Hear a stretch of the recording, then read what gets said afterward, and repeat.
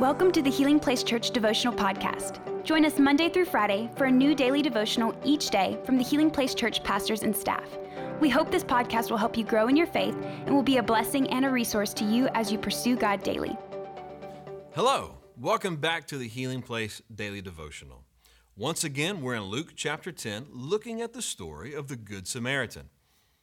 Turn there in your Bibles, and we're going to start at verse 30. Luke 10:30. Jesus replied with a story. A Jewish man was traveling from Jerusalem down to Jericho, and he was attacked by bandits. They stripped him of his clothes, beat him up, and left him half dead beside the road. By chance, a priest came along. But when he saw the man lying there, he crossed to the other side of the road and passed him by. A temple assistant walked over and looked at him lying there, but he also passed by on the other side. Then a despised Samaritan came along, and when he saw the man, he felt compassion for him. Going over to him, the Samaritan soothed his wounds with olive oil and wine and bandaged them. Then he put the man on his own donkey and took him to an inn, where he took care of him. The next day, he handed the innkeeper 2 silver coins, telling him, "Take care of this man. If his bill runs higher than this, I'll pay you the next time I'm here." Now, if you grew up in church, you've heard this story many times, and you've probably heard it taught many times. And the way I always grew up hearing it was that we should all be like the Samaritan. We should be on the lookout for people who are in need. We should sacrifice to help them, even if they're different than us, and we should provide for their needs so that they can be healed and restored. And that's a fine way to teach the lesson. But, full disclosure, had a conversation with Pastor Mike Davis this week, and he dropped something on me that I thought was so good. And after spending some time in prayer and wrestling with it, I wanted to share it with you guys. So this is straight from Mike Davis. So if you like it, tell him. And if you don't like it, you can tell him that too. Okay. So this Jewish man, he's traveling from Jerusalem to Jericho. Now, this is a really steep path down the side of a mountain. Jerusalem is up on a mountain, and Jericho's down in the valley. So to get there, you had to go down this pretty steep, rocky path, and it was full of bandits. Had a lot of great ambush spots. It was even called the Bloody Way because so many people were attacked and robbed and even killed while traveling on this road. So this man knows when he sets out on his journey that he's doing something dangerous. He may not have had a choice, but he knows he's going somewhere that something bad might happen to him. So he gets attacked, whether by his own bad choice or these bandits' bad choice, and he ends up broken and bloodied and desperate on the side of the road. Now, I think a lot of us can identify with that. Either we've made some choices or other people have made some choices. Maybe we've gone some places we knew we shouldn't have gone, or something happened in our life that left us broke and broken, desperate for help and unable to do anything for ourselves. And I think, we're Christians, and so our temptation is to think, well, if we can just get more church or get around church people, they'll be able to help us. But we see in this story, the priest comes by, and maybe the priest is scared he's going to get attacked too. Maybe he doesn't know what to do for this guy. The priest comes by and it looks like maybe he wants to help, but nope, takes off, keeps going. And then the temple assistant comes by and the same thing. Another religious leader, another church guy comes by, can't do anything for him, and leaves. And I think if we spend our lives looking to other people, even good Christian people, to help put us back together when life has broken us down, we're going to be disappointed.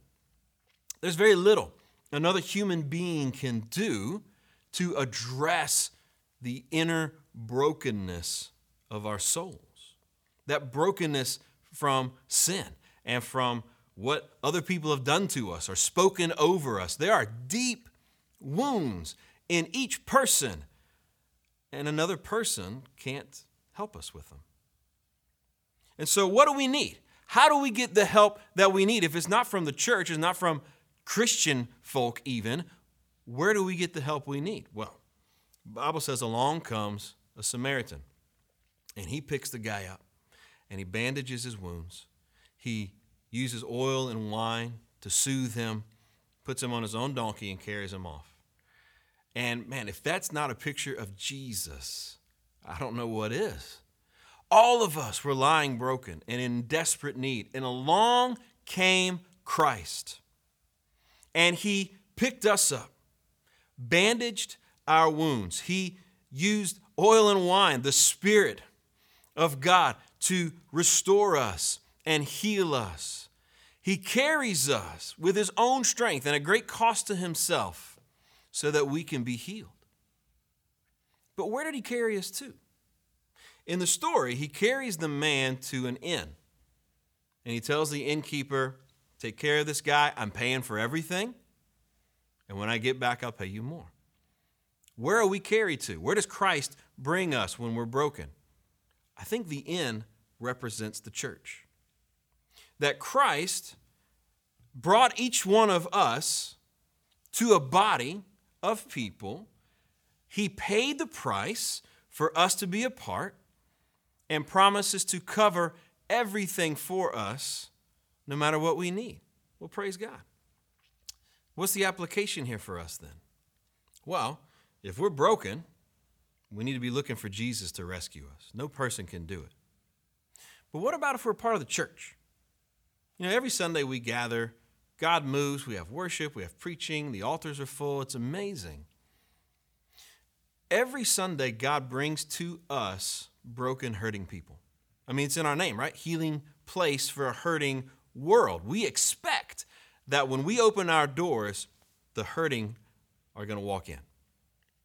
And God brings these broken people to us, and he lays them at our feet, and he says, take care of them. I'm paying for everything. I've already started a work, but I'm going to trust you to be a part of it as well. And when I return, I'll cover any additional cost. We have a promise that as we take care of these broken people and we love on people despite, whatever they've gone through, whatever they've done, we have a promise that one, God's going to give us all that we need to do it. And two, he's returning and he will have even more in hand for us. There's a great reward waiting for God's people as we faithfully serve and love the broken that he brings through our door. Amen. Let's pray. Father God, we love you. We thank you that you found us in our brokenness and rescued us. Not only that, God, you carried us to a body of believers. And together we're all growing and healing and being made whole because you've already paid for everything. God, I thank you that you have placed us here, not only to receive healing, God, but also to be a part of seeing healing come to others. And Lord, we look forward with anticipation for your return with your reward in your hand, ready to bless your people. God, we thank you, we love you, and we praise you. Give us eyes to see today those around us who are hurting that we can help. In Jesus' name we pray. Amen. Thank you for listening. Take a moment to subscribe so you don't miss any of the daily devotionals, and be sure to share with your friends. For more information about HPC, visit healingplacechurch.org.